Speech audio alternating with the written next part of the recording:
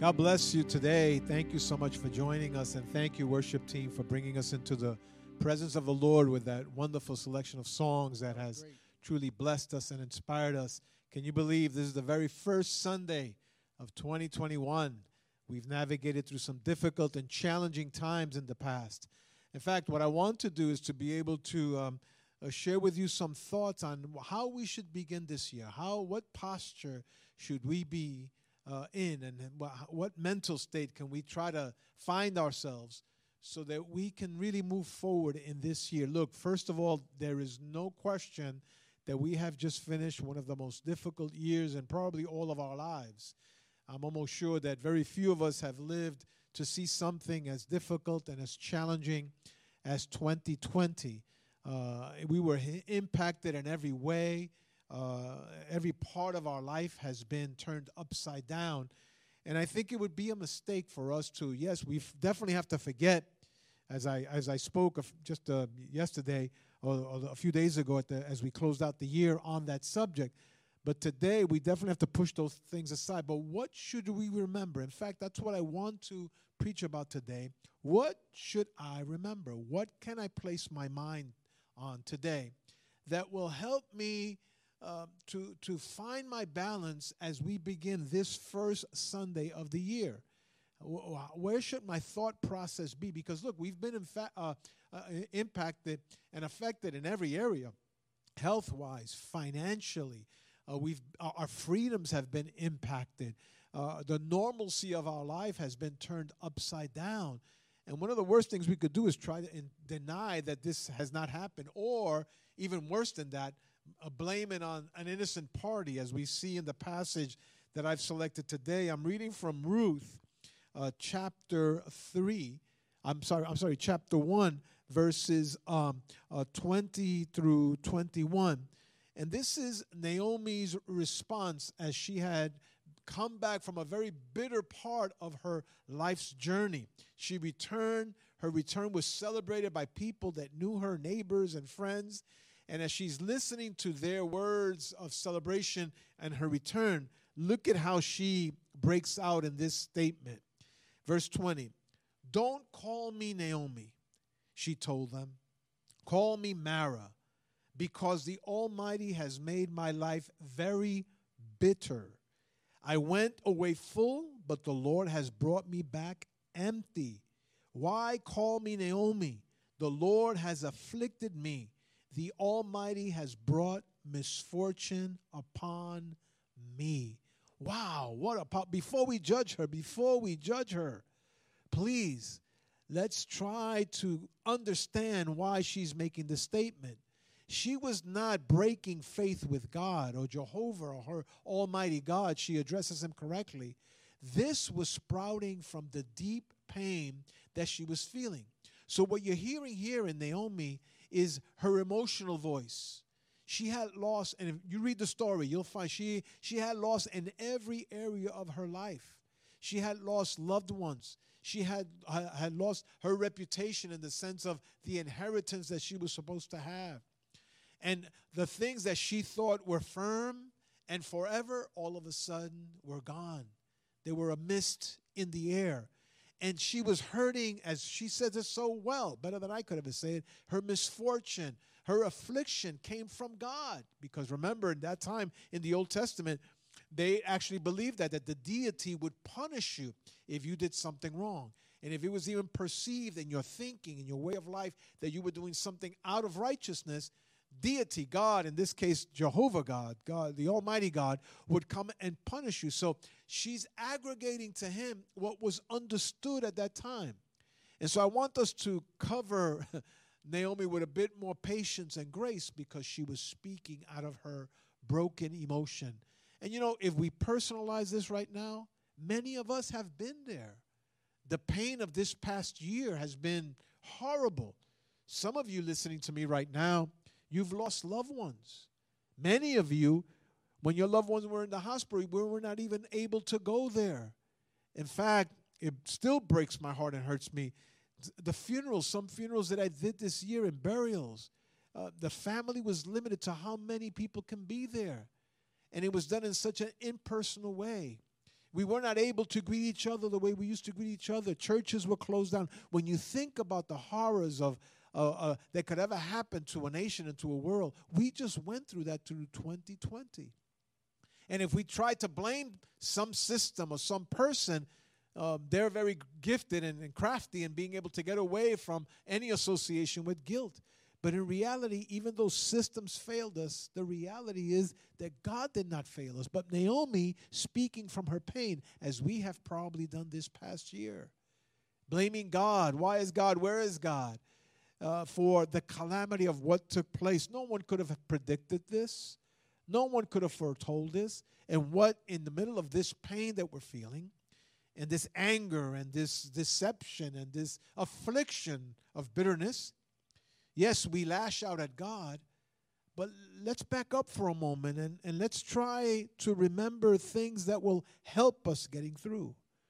The first consideration that I would give you is that we need to remember that we are not what we were yesterday. You know what? You've heard it said over and over in 2020, and it's already still percolating, this thought in the air. I can't wait till we get back to normal. I can't wait till things get back to the way they were. We need to stop for a moment. Time has a way of changing us. Life marks us. Problems and vicissitudes will impact us many times in a negative way. So we don't really want to go back to the normal. We have to create a new normal as we move forward because we are not what we were before. Some of you started the year last year, and I'm saying this as carefully and as compassionately as I can, but I want to say it nonetheless because we need to confront the realities of where we are. Some of you have started this year now as orphans. You were an orphan in the beginning of last year. Some of you lost loved ones. Some of you were proud of your achievements at work, and all of a sudden, because of this pandemic, you've been affected economically, and you've lost your job and the career path that you were on. You're not what you were yesterday. You're different. And you've been injured. You're some still bleeding from what has happened because time and circumstances have a way of changing us. You're a different person today. As we in the church prepare to restart, we're planning on gathering again on the 24th, Sunday of this month, January, if COVID kind of is broken and gets away from us. That's the plan. But even in our worship and our greeting, it's going to be different. It will not be the same. And it probably should not be the same because we are not what we were yesterday. Remember that. Number two, remember that it was God that brought us this far. So many of you have already gotten the vaccine. Some of you are planning already to get it, and now you feel that you're going to make it. No. The science has its place, and get your vaccine and wear the masks and do the right thing. I think that's wise. But let's really face the true reality. It has been God who has brought us this far. We have made it to January 2021 because of God's protection over us. We might have felt abandoned in 2020. You might have felt like no one was with you, but let me tell you the truth. The truth is God was with you. He accompanied us through the journeys of the ups and downs of last year. And when he was not accompanying us, you know what he was doing? He was carrying us through the valley of darkness and of pain. That's what God has never left us alone. God has brought us this. Yes, ground in the world. We almost went under in the storm. But we have to remember that God has sent us through. Simply, we're living still in affliction. Doesn't mean that we're living a defeated life. No, it was God that has brought us this far. Remember that. Remember as we move forward in this new year is that purposes and of God for you have not changed. He still has a plan for you. We have a momentary pause interruption, a sidetrack for a moment because of what happened this past year. The world, but the things that He has for your life, for your career, for your future, for your business, for your education, for your plans to the future, God's plan for you and purpose has not changed. On the contrary, it is still vibrant for you. God still wants the best for you. He has plans that will be fulfilled. The will of God is not changed because of coronavirus and the pandemic. No, that stands the test of time. In fact, failures don't nullify the plan of God over your life. Naomi was quick in speaking out of the pain of her emotion, but in no way that God cast her aside. We are human. We make mistakes. We say things we shouldn't say. We act in ways that are inappropriate. But I want to tell you today that the plan of God for you and for me has not changed. He still has a plan and purpose. In fact, I want to take this a little further. Even with our church, visually things have changed. We have less seats in our sanctuary. Many things have changed. Now you see me more through a camera than face to face. And even when we gather in person, when we were able to gather in person, we can't greet each other the way we used to. We've changed, but the plan of God over this church and this ministry have not changed at all. That will still come into fruition. God's plans will happen over our lives and over our ministry and over your family. Rest assured that what He wants to accomplish to your children will be accomplished. In your home, it will be accomplished. That has not changed. We need to remember that. Fourthly, we need to also remember, this is an interesting point. When I studied and reread it several times in order to make sure that I present it to you correctly. But, we always talk about fruits of the Spirit and fruit of our Christian walk and evidence that we are the children of the King. But, trials also bring fruits to bear. Trials also bear fruit. Look at what Paul says to the Roman Christians in chapter 5, verses 3, 4, and 5. He says, not only so, but we also glory in our suffering because, now listen closely, because we know that suffering produces perseverance. There's a fruit of suffering. And perseverance, character. There's another fruit of suffering. And character, hope. And hope does not put us to shame, because God's love has been poured out into our hearts through the Holy Spirit who has been given to us.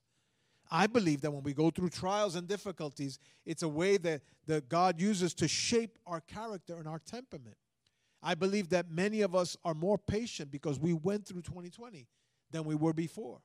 I believe that now we are more grounded spiritually because when all systems had been removed, we had no option but to rely on God and on our faith. And so I believe that we should be stronger because of that, because every trial, every difficulty produces fruit for us. It allows us to be, as we saw in the text, it shapes our character. You don't panic the way you used to panic. You don't go to 10 immediately, because we weathered 2020 where it looked like we were losing everything around us. And yet God has seen us through. And so think for a moment, remember for a moment the fruits, the lessons that God has taught us in 2020. Think about them now and how it's going to affect 2021 and impact it, and it should impact it in a very positive way. The next thing I want to bring you is to remember is that we need to remember that God is patient even with our human outbursts. There's no question that Naomi had a human outburst. This was her human frailty speaking, but God was patient with her. God didn't discard her to the side. And the truth is, 2020 proved your spiritual walk with God and mine as well. And there might have been moments in our journey where we said things we shouldn't have said, thought things we shouldn't have thought, judged in a way that was inappropriate, made decisions that were skewing us away from God rather than toward God. God didn't just wash His hands with your life or mine. God is patient with us. I want you to remember that. We sometimes discard people left and right, but God does not. In fact, when we're going through difficult and challenging moments, God draws us in or tries to woo us in even closer to Him. He is a patient God. He is patient with our outbursts. We need to run to the place of brokenness and confess those outbursts to Him. But He is patient with us. He'll give us another opportunity. He'll give you another opportunity. In fact, after weathering 2020 and getting to January of 2021, this is a great time to consecrate our lives today, again, to the Lord. I want to encourage you, go to that altar of brokenness, that altar of confession. Start over again, because God is patient with your outbursts, with our outbursts. Remember that. You are not disqualified. On the contrary, He understands your humanity because He made you and He made me. He's able to tolerate that. Yes, Naomi said words, but they were coming out. She even says it. It came out of her agony. It came out of her difficulty. It came out of the challenging moments that she went in. You don't think God knew that? I mean, COVID-19 surprised many people, did not surprise God. There is an end coming to this horrible pandemic. It will come to end. And it will cease to dominate everything in our lives. And we'll return to reconstruct with the remains of what we have. God will be patient with us. He's patient with this church. He's patient with our ministry. And we'll move forward because of that patience He has with us.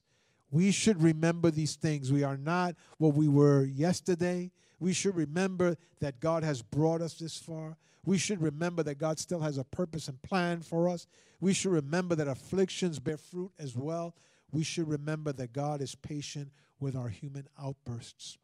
You know, when I was preparing this sermon and I was thinking about the close that I was going to use for the sermon, what came back to me over and over, and I want to read it. You'll know it once I mention it, you'll know what it is, but I want to read it anyway, because the last thing that I want us to be able to focus on is to remember that we can be strengthened in the Lord. We can be strengthened in the Lord. Remember that. Our source will strengthen us. He will strengthen us. And I want to close out before I pray this passage from Habakkuk, chapter 3, the closing of this book. It reads in the following way. It says, though the fig tree does not bud, and there are no grapes on the vines, though the olive crops fail, and the fields produce no food, though there are no sheep in the pen, no cattle in the stalls, yet now that's crazy. After losing everything, after having nothing, the writer here says, the prophet Habakkuk says, yet I will rejoice in the Lord. And he goes further with the second statement, I will be joyful in God, my Savior. Understand where we are today. But listen, you can be strengthened in the Lord to march forward, to rejoice, to have hope once again in your life, to realize that although this COVID is not over, God is not over either with us. He's going to see us through to the other side. Of all the things we could do as we kick off this year, I think one of the top things we should have in our minds is to remember the goodness of the Lord and to remember God in your daily living. Let's pray. Father, I come before you thanking you for allowing us to arrive here in January 2021, battered, bruised, deflated, connecting so much with Naomi's story in the book of Ruth. But Lord, it really is not your doing. Life has its ups and downs. I pray, dear Lord, that as we see uncertainty around us, that we can nonetheless, as we read in the prophet Habakkuk, that we might be able to be strengthened in you, Lord, find joy in you, hope in you. We know, Father, that the end for this pandemic can't arrive soon enough, but it is coming. And we'll be able, Lord, to reassemble our lives once again. Help us, Father, to continue to trust in you, particularly this year, that what we thought we lost last year, we will gain multiple times over this year. Bless our home. Bless our children. Bless our trajectory. Bless our church. Thank you, dear God. In Jesus' name, I pray. Amen and amen. Once again.